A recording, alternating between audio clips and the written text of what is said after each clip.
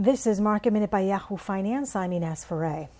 The markets are in red territory with the Nasdaq down about 1.5% as tech stocks continue to struggle today. Intel is having its worst day in 4 months. Its 7-nanometer chip technology is 6 months behind schedule.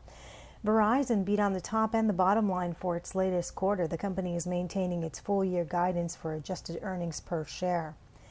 And Schlumberger reported its quarterly results, with Schlumberger saying that it will decrease its workforce as part of a restructuring plan, cutting some 21,000 jobs. Halliburton is also shrinking its workforce by more than 40,000. For more Market Minute news, head to yahoofinance.com.